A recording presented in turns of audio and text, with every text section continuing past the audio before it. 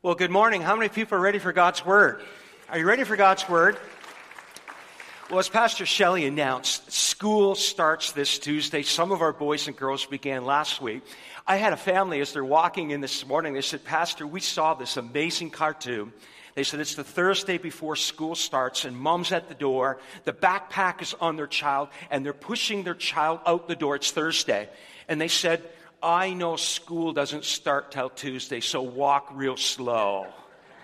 I thought that was so good. I had a parent email me yesterday, and they said, our child, young little girl, said, when I grow up, I want to be Pastor Mark. And so the parent said to the child, and I got it right here, it's right here on my phone. The parent said, well, do you know what a pastor does? And they said, yes.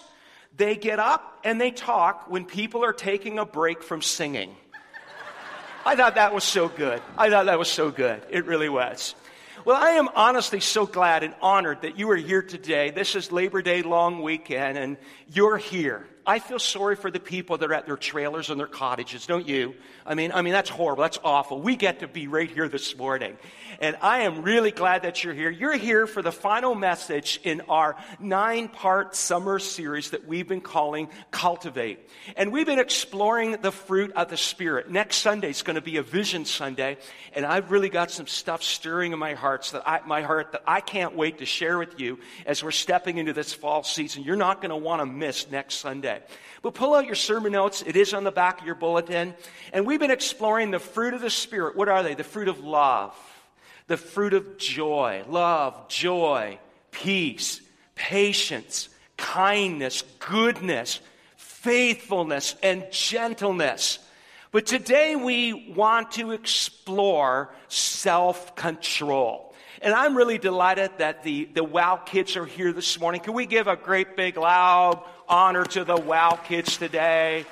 And we are so glad that you're here. And so I've got a few sermon illustrations and a few things I want to hand out in a moment. But we're going to talk about self-control. And I want to take you back to a story. I was 10 years of age. And in my home church, bus ministry in the 1970s was so big. And so I'd sweep out all the buses on a Sunday morning and get them all ready for all the buses to go out. And now it's Christmas time, and the bus captain gave me a gift. He gave me a box of turtle chocolates. Remember turtles? Remember the 2 layers of them? And he said, take them home. This is your gift. And it's Sunday morning. I took them home. I didn't tell my parents. I put them in my bedroom. We had lunch, and I went downstairs, and I had absolutely no self-control. I ate the entire box of turtles on a Sunday afternoon. And I had to sit through an evening service with a really messed up stomach. So we're going to self-control. Pastor Shelley, Hal, come on up here. And Pastor Joe and Pastor Matt, come on up here. I need you guys, your help too. And I've got something for all of the WOW kids. It's going to take some self-control. And so Hal and Pastor Shelley, go right down there. This is peanut-free. You need to know, moms and dads, just relax. It was all made in a peanut-free environment. It said that on the box. And I've got a little bit of chocolate for all of the boys and girls, the WOW kids, 10 and under. You can come up if mom and dad let you, but here's the deal. Self-control. You cannot eat the chocolate till the end of the service. So come on up. WOW kids, come on up. Get your chocolate. And now, adults, I got a real amazing treat for you. Pastor Matt, these come from a bakery just down there. They are not for you. And I'm going to give this one to you. These are tarts from Frank's. And they are so good. And I want you, Pastor Matt, to go up in the balcony and randomly hand them out to some adults. Randomly, one to an adult. You go on the main floor, anywhere you want, roam through. If you want a butter tart, lift up your hand. Self-control. You cannot eat the butter tart until the end of the service. So boys and girls, keep these adults in check. So if you want one, aren't you glad you came to church this morning? I almost got a butter tart for everybody, but it would blow the budget way out of the water. And so I've just got a couple of, they're really expensive, trust me. And so boys and girls, you get your chocolate, and adults, you get your butter tart, and you can hold on to that. But you've got to display some self-control And I want you to hold these people accountable that they will not eat this until the end of the service. And so, Pastor Shelley, self-control. Bring that bucket back up here. It's not for you. And Hal, where's the bucket? Bring it back up. We have a second morning service. And you make sure you don't eat those. Yeah, it's all good. All good. So, Pastor Joe, you're doing all right? You just hand them out. Self-control. Everybody say self-control. All right, you got your notes out. I want you to take some notes here. I'm going to give you, first of all, the spoiler alert. I got to get this right from the beginning of the message. You can write this in your notes. Biblical self-control doesn't mean self-control. This is not a self-help message. This biblical self-control actually means spirit control, all right? And so we're going to talk today about not you controlling yourself, but the Spirit of God that's in you controlling you. Spirit control. And so let's dig a little deeper, because that's the spoiler alert. It's not self-control, it's spirit control. Self-control actually comes from an ancient Greek word, and you could see it in your notes, ankrantia, which actually means strength from within, inner strength inside of you, that is proceeding out from with oneself, but not by oneself. Let that just sink into your mind. It's strength on the inside. You're mastering something on the inside, and it proceeds out from you, but you're not doing this by yourself. And the ancient Greek word for self-control really gives us the idea that the Spirit that's in us is controlling us, and it proceeds out from our life. There's an expression I've used, and I've seen my parents use it. They've said it to me before. You've got to get a grip on this. You've got to get a grip. You've got to get some control. You've got to get a grip. And the Spirit of God can help master you on the inside and give you control that proceeds out from you. So let's walk through some scriptures quickly. I love Romans chapter 7, verse 18 and verse 19. Paul is writing to a church in Rome, and he's being so transparent. Listen to this. This is verse 18, Romans 7. For I know that good itself does not dwell in me. That is my sinful nature. I have the desire to do what is good, but I can't carry it out. Isn't he just being honest?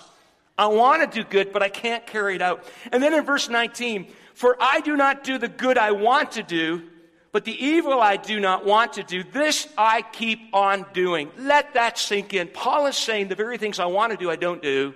And the very things I don't want to do, I do. And I'm struggling. I've got this battle of my flesh and my spirit. Now here it is. Many of you are still living in Romans chapter 7. How many people are glad that there's a chapter that comes after it about the Spirit that's in us, and it's Romans chapter 8. And I want to read to you Romans chapter 8, verse 5. Paul said, those who live according to the flesh have their mind set on what the flesh desires. But those who live in accordance with the Spirit have their mind set on what the Spirit desires. Paul is saying, don't get trapped in this battle. I don't want to do it, but I do it. I do want to do it, but I don't do it. But I've got the Spirit in me to give me control. How many people are grateful for the Spirit of the living God? Are you grateful for the Spirit of the living God? Come on. Are you grateful for the Spirit of the living God? So let me show you Galatians chapter 5, 16. Galatians chapter 5, verse 16 and verse 25. This is the same chapter where you read about the fruit of the Spirit. And so Paul said in verse 16, so I say, walk by the Spirit, and you will not gratify the desire of the flesh. Paul is teaching us you can live by the Spirit's leading. And then in verse 25, since we live by the Spirit, let us keep in step with the Spirit. I want to show you an interesting analogy that Paul shared. He's writing to the church in Corinth, and it's in 1 Corinthians chapter 9. And he gives us a sports analogy of a runner and a boxer. I used to run as a child and as a teenager, and I still run today 2 miles a day. And but I only boxed once in my life, and I lost miserably. So I put the boxing gloves down. And Paul gives the analogy of a runner and a boxer. So let's read it. This is 1 Corinthians 9:24. Do you not know that in a race all the runners run, but only one gets the prize? Run in such a way as to get the prize. Look at verse 25. Everyone who competes in the games goes into strict training. They do it to get a crown that will not last, but we do it to get a crown that will last forever. Verse 26, therefore, I don't run like someone running aimlessly. I do not fight like a boxer beating the air. Verse 27, no, I strike a blow to my body, and I make it my slave, so that after I preach to others, I myself will not be disqualified for the prize. Paul is teaching us that if you want to succeed in life, you've got to learn to let the Spirit give you spirit control. Let me take you to the Old Testament. And this is Proverbs chapter 25, verse 28. Solomon, he's a really wise guy. And he gives us the analogy of self-control or a lack of self-control. Look at verse 28 of Proverbs 25. Like a city whose walls are broken through is a person who lacks self-control. In those days, a city had walls, and the walls protected the city. And a city without walls was vulnerable. And Solomon is saying, if you don't have self-control in your life, it's like a city with no walls. Your walls are broken down. And this is going to lead to a lot of disastrous things. There's an amazing story in 1 Samuel chapter 24, and I'm going to read it to you in a moment. And here's the context. There's a guy named David. Everybody say David. 1, 2, 3, David. And there's another guy named Saul. Could you say Saul? 1, 2, 3, Saul. Saul and David. Saul is the king, and David's about to become king. And they ended up in the same cave at the same time. And right here in the Bible, we read that Saul is in the cave, and he's about to relieve himself. That's what the Bible says. He's in the cave. He's about to do number one, and he's there. It's right there in the Bible. You can read it in 1 Samuel 24. You're going, is that really in the Bible? It's really in the Bible. And he's in the cave, and David's there with this mighty man, and they're saying, there's Saul. This is your moment you've been waiting for. Take him down. Kill him. He's been chasing you. Go get him. Take this guy down. Let's pick it up in verse 4 of 1 Samuel 24. The man said, this is the day the Lord spoke of when he said to you, I will give your enemy into your hands for you to deal with as you wish. Then David, he actually crept up unnoticed. Look at this. And he cut off just a little corner of Saul's robe. He just cuts off the corner of his robe. He had his moment to take Saul down, and he cuts off the corner of his robe. And look at verse 5. Afterward, David was conscience-stricken for having cut off the corner of his robe. He felt so bad. He felt, man, I lost self-control. I shouldn't even done that. And all his boys were saying, you should kill him. And he cut off a corner of his robe. Look at verse number 6. He said to his man, the Lord forbid that I should do such a thing to my master, the Lord's anointed, or lay my hand on him, for he's the anointed of the Lord. Then look at verse 7. With these words, David sharply rebuked his man and didn't allow them to attack Saul. And Saul left the cave and went his way. David had a little weak moment where he lacked a little bit of self-control, but then he got his control. He got it in order. One more verse before we come to our notes, before we come to some quick teaching this morning. Acts 24:25, there's a guy named Paul, and Paul gets to this guy named Felix. I don't know if you ever heard the name Felix. And there's many things that Paul could say to Felix. And he shares something with Felix about self-control. Look at this. It's verse 25. Paul talked about righteousness, self-control, and the judgment to come. And Felix was afraid and said, that's enough for now. You may leave. When I find it convenient, I will send for you. So friends, I've just walked you through some initial verses, and we've learned self-control, biblically speaking, means spirit control. And I've discovered in my life, and I hope you and I can discover together, that the Holy Spirit wants us to have spirit control in our life. So let me get you to the teaching this morning. And I want to start with a little bit of a self-control inventory. And there's probably a lot of illustrations I could give you about being out of control. But I want to give you just, I think it's 6 of them, right from the book of Proverbs. 6 quick ones that I saw in the book of Proverbs. I want to list them quickly. Number 1, so moms and dads, you might have to do a little follow-up teaching with your children. And you can do this. Number 1, uncontrolled lust.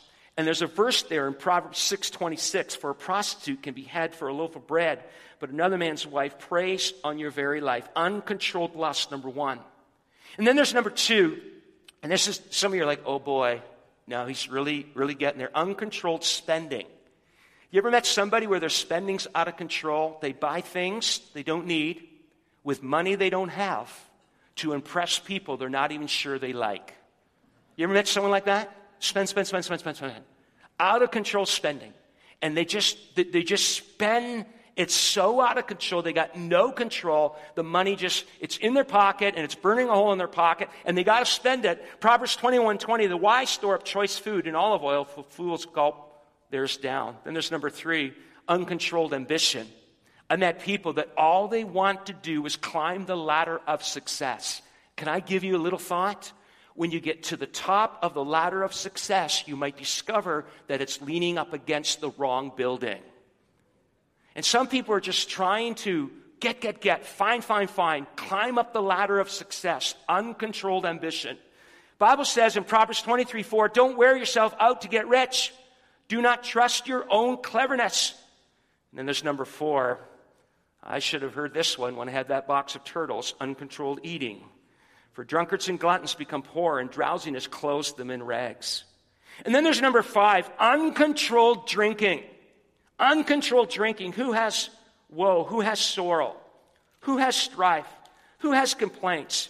Who has needless bruises? Who has bloodshot eyes? Verse 30. Those who linger over wine, who get to sample bowls of mixed wine.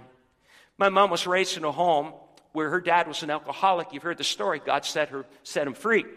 And in my house growing up, no alcohol. My mom said, no, I don't want you to get bound by that. And some people ask me, Pastor, do you drink alcohol? And if you do, why? And if you don't, why not? Well, you may not know this, but when you're a credential holder in the Pentecostal Assemblies of Canada, we actually sign a dotted line that we are not going to drink alcohol. So some people say to me, well, Pastor, if they let you drink alcohol, would you drink alcohol? And my answer is, no, I won't. And people say, well, why won't you? Well, I don't like it, for starters. Number 2, I don't have a desire for it. But even if I liked it, and even if I had a desire for it, here's my real deep reason as your pastor.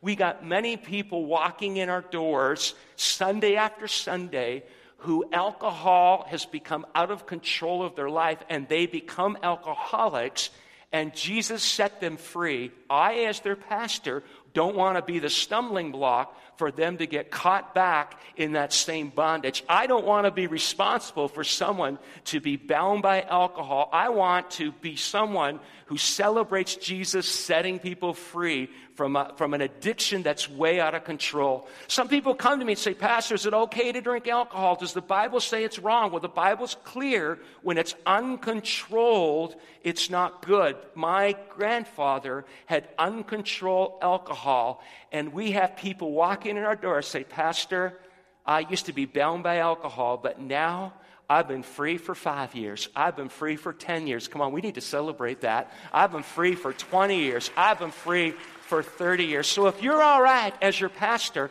I don't want to be the stumbling block. Is that okay? Come on. Are you going to affirm me on that? I don't want to be the stumbling block. I don't want to. Now, number 6, uncontrolled anger. Anger is an emotion. The Bible says don't sin in your wrath. You got to learn to bridle your emotion of anger, but it can become uncontrolled, and we could say things we wish we never said and do things we wish we never did. Fools give full vent to their rage, but the wise brings calm in the end. I would invite you to explore the book of Proverbs, and you will see a lot of areas where you can get out of control, and God wants the Spirit to bring us into control. Let's go to number 2. I'm going to walk you quickly through a case study of self-control. I want to take you to a book in the New Testament, the book of Titus. It's a short book in the Bible. It's an amazing book. And I want to talk to you for a couple of moments about what I saw in the book of Titus. Now, Crete was an island, a small island. And Paul sends this guy named Titus to this island called Crete. And Crete was like the party island. It was out of control. People were out of control. People in the church were out of control. And Paul said, Titus, I'm going to send you to Crete, and I want you to get things in order, and I want you to help these churches to walk in the Spirit and be in control. So let me show you what's going on. Look at Titus 1, verse 12 and verse 13. It's on the screen. One of Crete's own prophets had said, Cretans are always liars. I mean, they're out of control. They can't speak truth. They're always speaking non-truths. They're evil brutes. Man, they were out of control. And they're lazy gluttons. They wouldn't work, and they're just filling themselves over the edge. out of control, no control. Verse 13, this saying is true, Paul said to Titus. Therefore, rebuke them sharply so that they will be sound in the faith. Now, I'm about to read to you that Paul calls Titus to teach self-control to different people, different groups of people in the church in Crete. So look at verse 5, Titus 1, verse 5. He said, the reason I left you in Crete was that you might put in order what was left unfinished and appoint elders in every town as I direct you. Okay, Paul's saying, Titus, you get there, go to every church, every town, and appoint elders in the church. And he gives them qualifications. Now look at verse 8. And he gives a qualification for an elder in the church. He must be hospitable, one who loves what is good, who's self-controlled, upright, holy, and disciplined. The first thing, he calls him to teach self-control to the elders. Now look at verse 2. Teach the older men to be temperate, worthy of respect, self-controlled, sound in faith, in love, and endurance. Number 1, the elders. Number 2, the older men. And then verse 3, likewise teach the older woman to be reverent in the way they live, not to be slanderers or addicted to too much wine. Teach them self-control, but teach them what is good. And then in verse 4, then they can urge the younger woman to love their husbands and children. Verse 5, to be self-controlled and pure, to be busy at home, to be kind, to be subject to their husbands so that no one will malign the word of God. And then in verse 6, similarly encourage the young man to be self-controlled. I don't know, I'm seeing a theme here. I mean, Paul is saying to Titus, everybody on the island of Crete is out of control, but I want the believers in the churches to be controlled by the Spirit. So I want you to teach it to the elders. I want you to teach it to the older men. I want you to teach it to the older ladies. And I want the older men to teach it to the younger men. And I want the older ladies to teach it to the younger ladies. When we model self-control, self-control begins to be lived out. And Paul is saying to Titus, I want you to teach this to the believers on the island of Crete. Well, let me read to you some final verses. Verse 11 down to verse 14. This is Titus chapter 2. For the grace of God, let me push pause. How many people are really glad for the grace of God? Come on, how many people are glad for the grace of God? For the grace of God has appeared that offers salvation to all people. I'm glad for the grace of God. Now look at verse 12. It teaches us to say no to ungodliness. I mean, when you've got the grace of God and you've got the Spirit in you, the Spirit helps you to say no to what you should say no to and yes to what you should say yes to. You can't do it in your own, but you've got the Spirit of the living God in you. Somebody risk a little amen right now. He said it teaches us to say no to ungodliness and worldly passion and to live self-controlled, upright, and godly lives in this present age. Well, we wait for the blessed hope, the appearing of the glory of our great God and Savior, Jesus Christ. Verse 14, who gave himself for us to redeem us from all wickedness and to purify for himself a people that are his very own, eager to do what is good. Friends, when you study the book of Titus, and I would encourage you to do that this week when you go through these notes, you will see the theme of self-control all through it. And we've learned that self-control biblically is spirit control. And I got a word for you today. The Spirit of the living God that's in you is going to help you to live a life of self-control. Lean on the Spirit. Walk in the Spirit.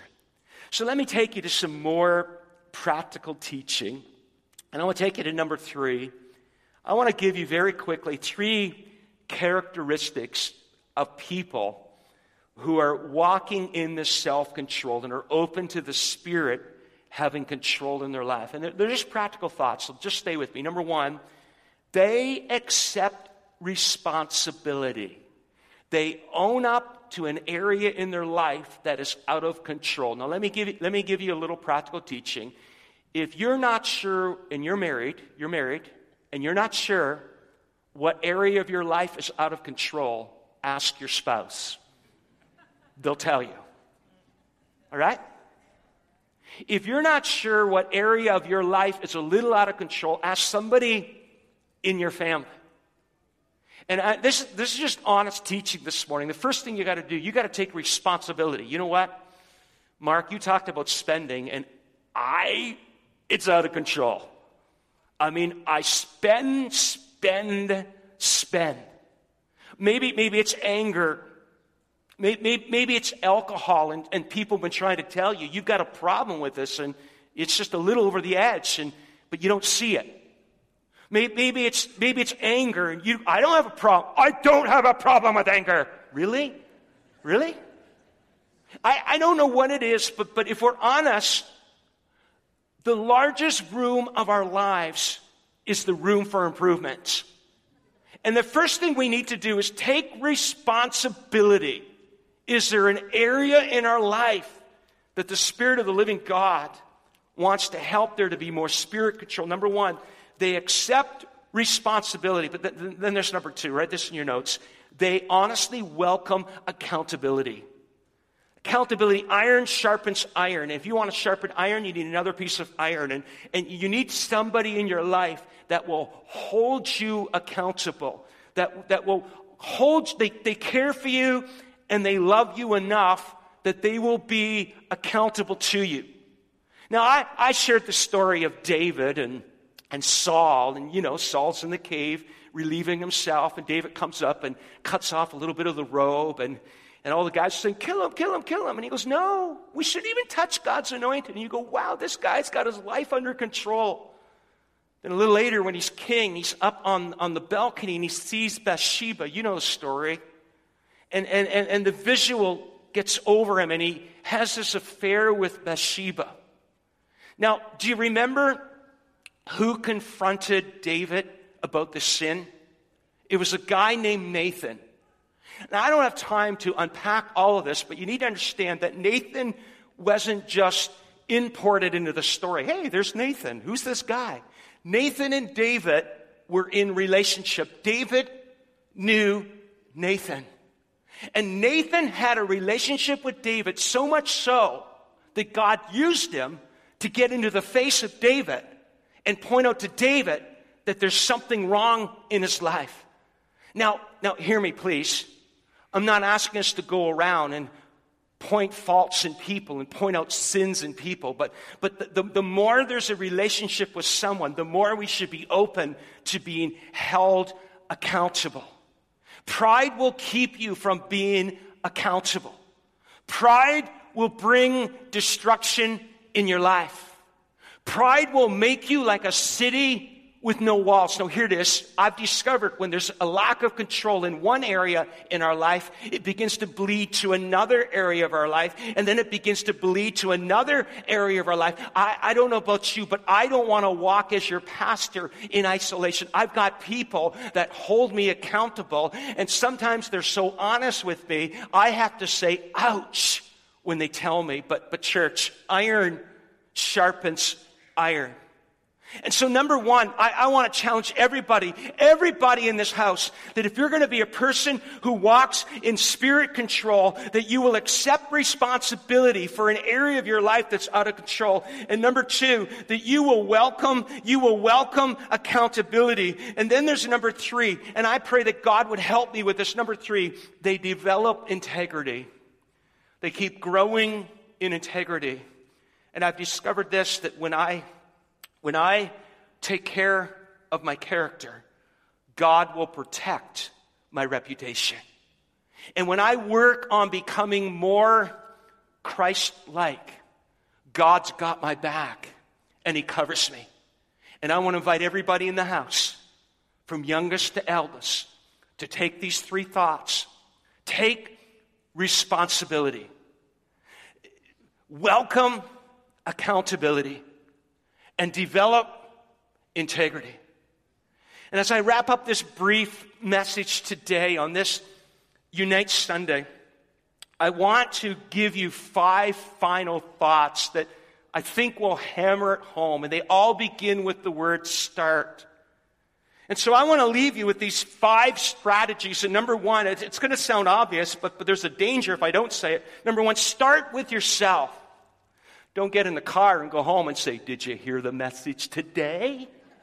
You need to work on this area. Start with yourself. There's a great evangelist from a century ago. You might have heard of his name, D.L. Moody.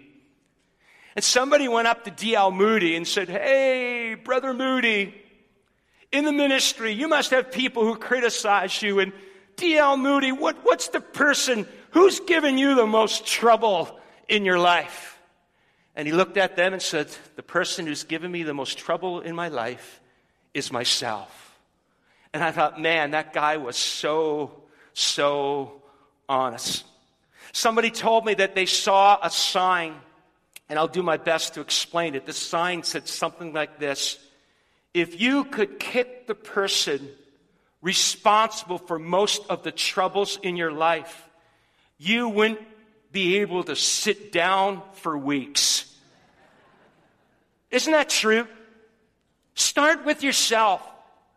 There's a danger. You're going to point the finger to your wife, to your mom, to your dad, to your child, to someone else. Oh, I hope they're taking notes. They are out of control. Start with yourself. And then there's number 2, start early. I mean, this is a Unite service, and we got parents and of young children, and moms and dads. Could we teach self-control to our children early?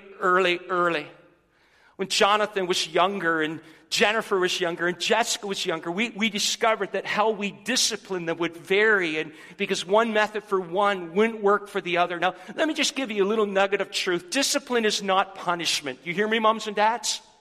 Punishment is I'm gonna punish you for something you've done, but discipline is bringing a corrective measure to moving forward. Jonathan used to love watching Mr. Dress-Up. Do you remember Mr. Dress-Up? I met Mr. Dress-Up. I could tell you stories about Mr. Dress-Up, and someday I'll tell you some stories about it, because he lived in an area where we pastored in Bowmanville. But Jonathan, when we had to discipline him, I'd say, son, because of this, you cannot watch Mr. Dress-Up for 3 days. Life was about to end as he knew it. But the job of that was to teach him early. I remember when I was a little boy, way back in the days of Abraham and Isaac and Jacob, when you could buy a bag of chips for a dime. Anybody remember those days? Some of you are like, I remember when it was cheaper. Honestly, a bag of chips or a bottle of pop was a dime. And in those days, my parents gave us an allowance, all of a dollar bill. Many of you I just lost. You don't know what a dollar bill is. And my dad would give us $1, and my mom and dad would say, here's your allowance.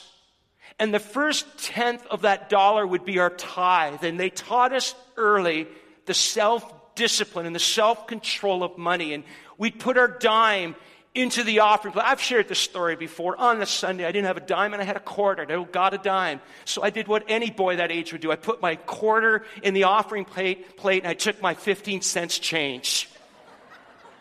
And my mom smacked my hand. I had no clue why. She said, you got to give the 10th. I gave the 10th. But my father had a little, I could picture it. It was a silver glass in the cupboard. And he bought chocolate bars. Speaking of chocolate, boys and girls, are you doing all right? We're almost done. You can eat your chocolate. Adults, are you doing okay holding on to that Frank's tart? You're going to eat it soon. And my dad would say, I'm going to trust you children with this. Chocolate bars are a dime in this house. It's not that he was poor and he had to sell us chocolate bars. He was teaching us self-control. And so I want to challenge everybody to teach and model self-control in the home. You can't call your children to self-control when you're not living in self-control. And so number one, you start with yourself. Number 2, you start early. And then there's number 3, start small. I want to challenge you to start small, because what you are going to be tomorrow, you are becoming today. And some people hear a message like this, they go, wow, you know what? I'm hearing the message on self-control. And my life has been out of control. I need to get back to reading the Bible. I'm going to read 4 books of the Bible every single day until I finish the Bible. That's too big of a goal. There's an expression I learned years ago. How do you eat an elephant?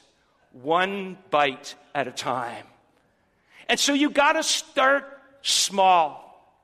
You've got to start with a realistic small goal that I'm going to start, and I'm going to start small. I need to get this under control. I'm going to start now. Now, there's an insert in your bulletin with a whole bunch of great life groups that are going to start in September.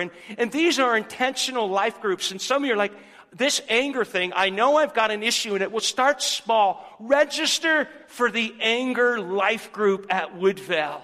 Look at those life groups, and maybe there's something there that you like, that's out of control in my life, and I need to start small, and I need to get this in line. Number 1, start with yourself. Number 2, start early. And number 3, start small. Then number 4, start strategically. Get a plan in place. Do something about it and work out the plan. Start with yourself and start early. And start small, and start strategically. But number 5, this is the kicker. This is the big one. Start now. You ever heard what the manifesto of a procrastinator is? This is the manifesto of a procrastinator. I am going to start procrastinating. I'm going to start procrastinating tomorrow. Think about that. Start now. Start this very moment.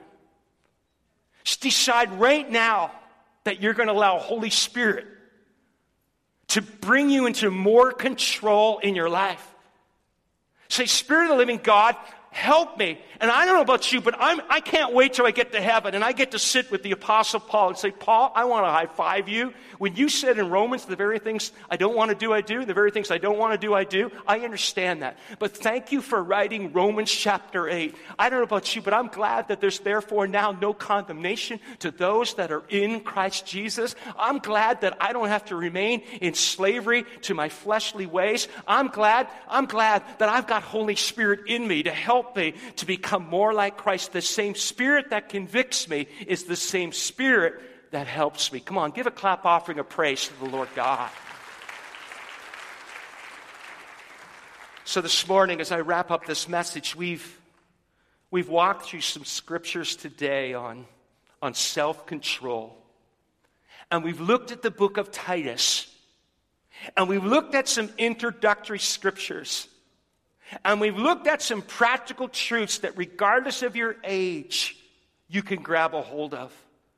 I've just been praying all week, Spirit of the living God, help me and help my church family to walk in the Spirit and be controlled and led by the Spirit. As I wrap up this message, I was sitting with Pastor Matt this week, and we were chatting about some stuff and walking through some things and just opening our hearts. And I said something to him that just, it's like I'm saying it to Matt, but it's really for me.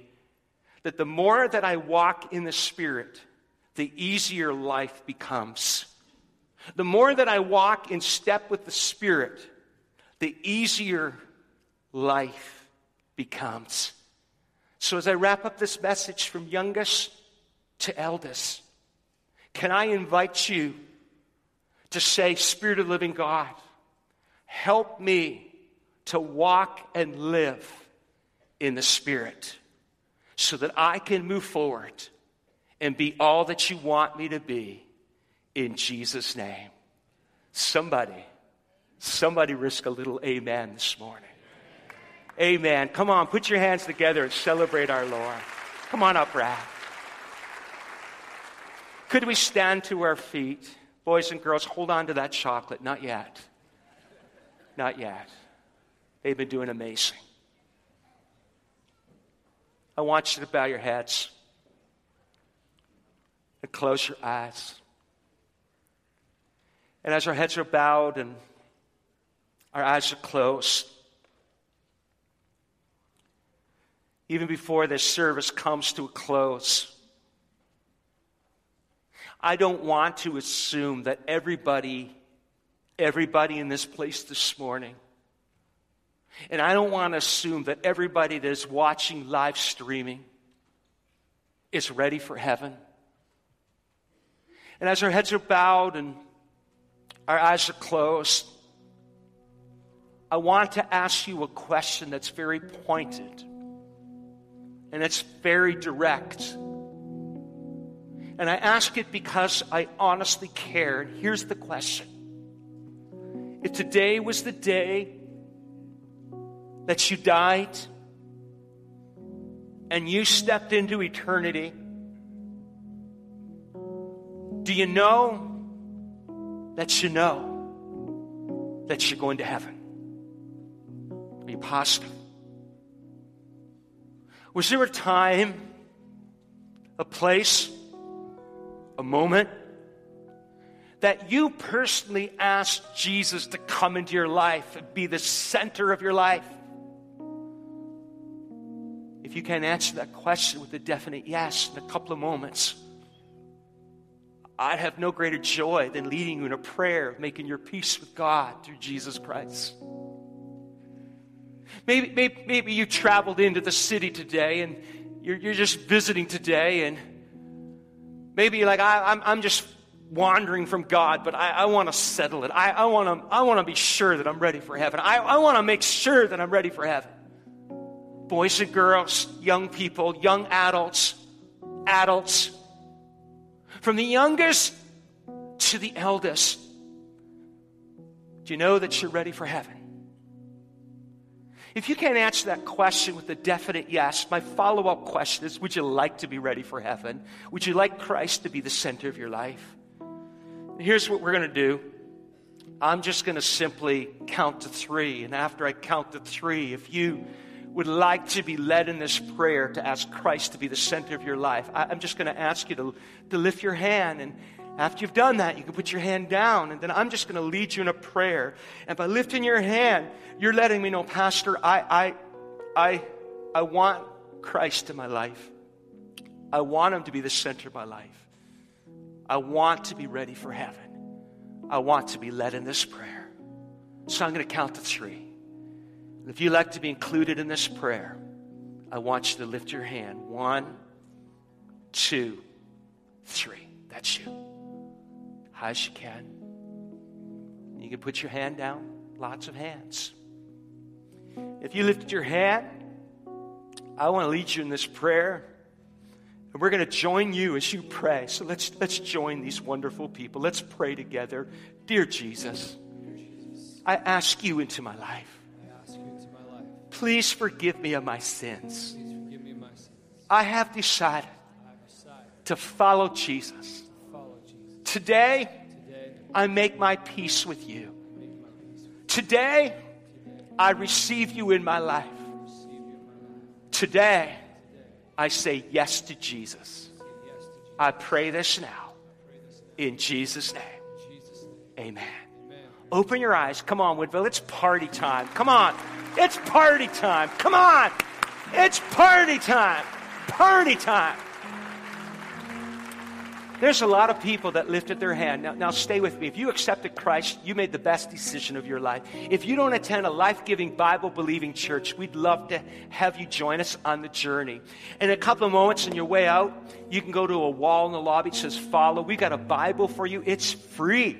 And we got a little booklet for you. It's free. We have a follow-up class that's in the bulletin, and they can tell you more about it. It happens on Wednesday nights. We'd love to have you come.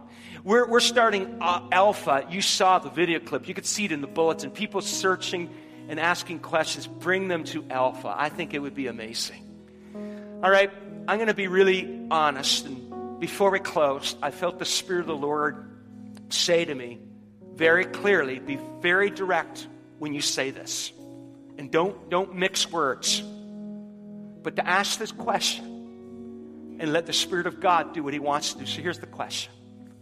I felt the Lord say to me before we close to ask the house this morning, is there an area in your life that you need the Spirit of God to bring control in.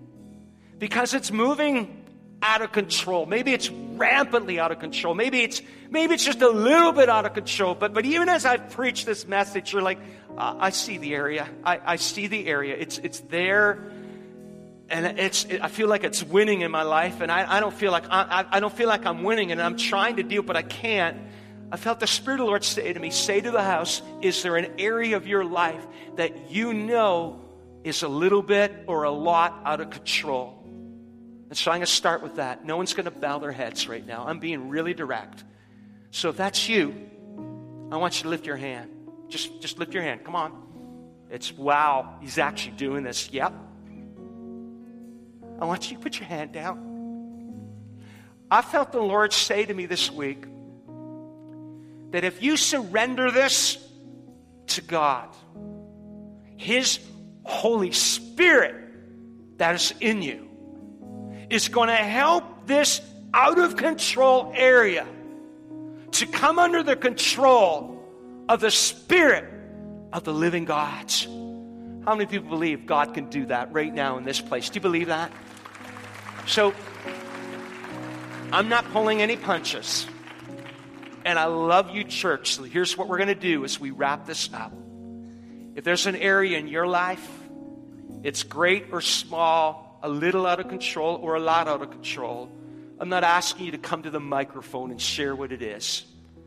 I'm just asking you to leave where you're standing and take a step and stand at this altar, and we're going to pray for you before we close. So this is brave time, but I feel like what we're doing is we're bringing that out of control area and we're bringing it to Jesus, and we're going to believe Holy Spirit to bring it under His control. How many people believe God can do that today? I honestly do. I honestly do. So Pastor Brad, come to the mic. And if you want the Spirit of God to bring control in that area, I want to invite you to leave where you're standing and come and stand right here. Join me right here. We're going to pray for you. So you sing. Let's sing. Come on. Come on. This is a big step. It's a big step. And all to Him I freely give. And I will ever love and trust Him. In His presence daily. Jesus, I surrender, and all to Him I freely give, and I will ever love and trust Him. In His presence daily live. Oh, to Jesus I surrender. All to Him I freely give, and I will ever love and trust Him. In His presence daily live. You're standing at the front. Can I invite you to lift your hands towards the heavens? I want to pray for you. And I want to thank you for boldly coming and standing. So God, one of the many things that I love about this church is we really want you to do a work in our hearts and our lives. And God, there's so many people standing at this altar because they truly want Spirit control in an area of their life.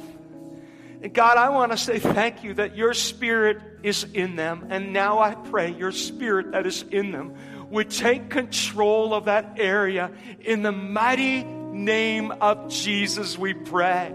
God, I'm sensing that there's some people standing right now at this altar. They've tried and they've tried and they've tried and they've tried and they've tried, and it's not changed. So God, we're not going to walk in the flesh. We're going to live in the Spirit.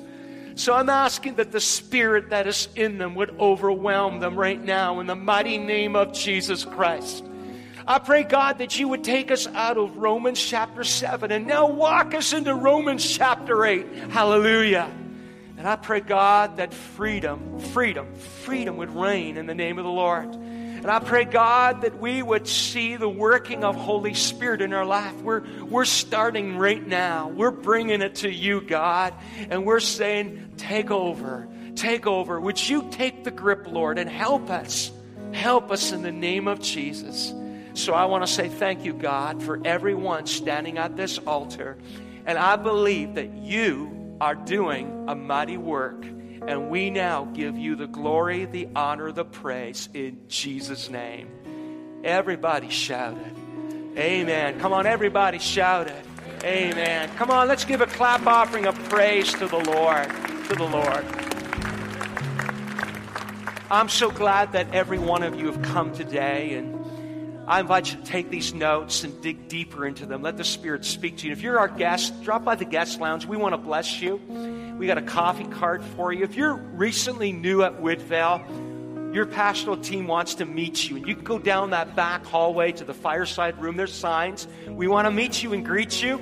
And we'd love to do that. And I want to thank everyone for coming today and being part of this morning service. And boys and girls, it's chocolate time, all right? Adults, enjoy those tarts. God bless you.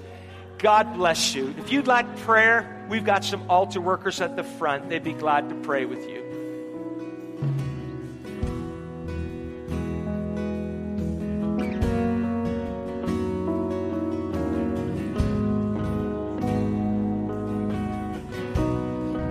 To Jesus I surrender. All to him I freely give. I will ever love and trust him. In his presence daily live. Oh, to Jesus I surrender. Oh, to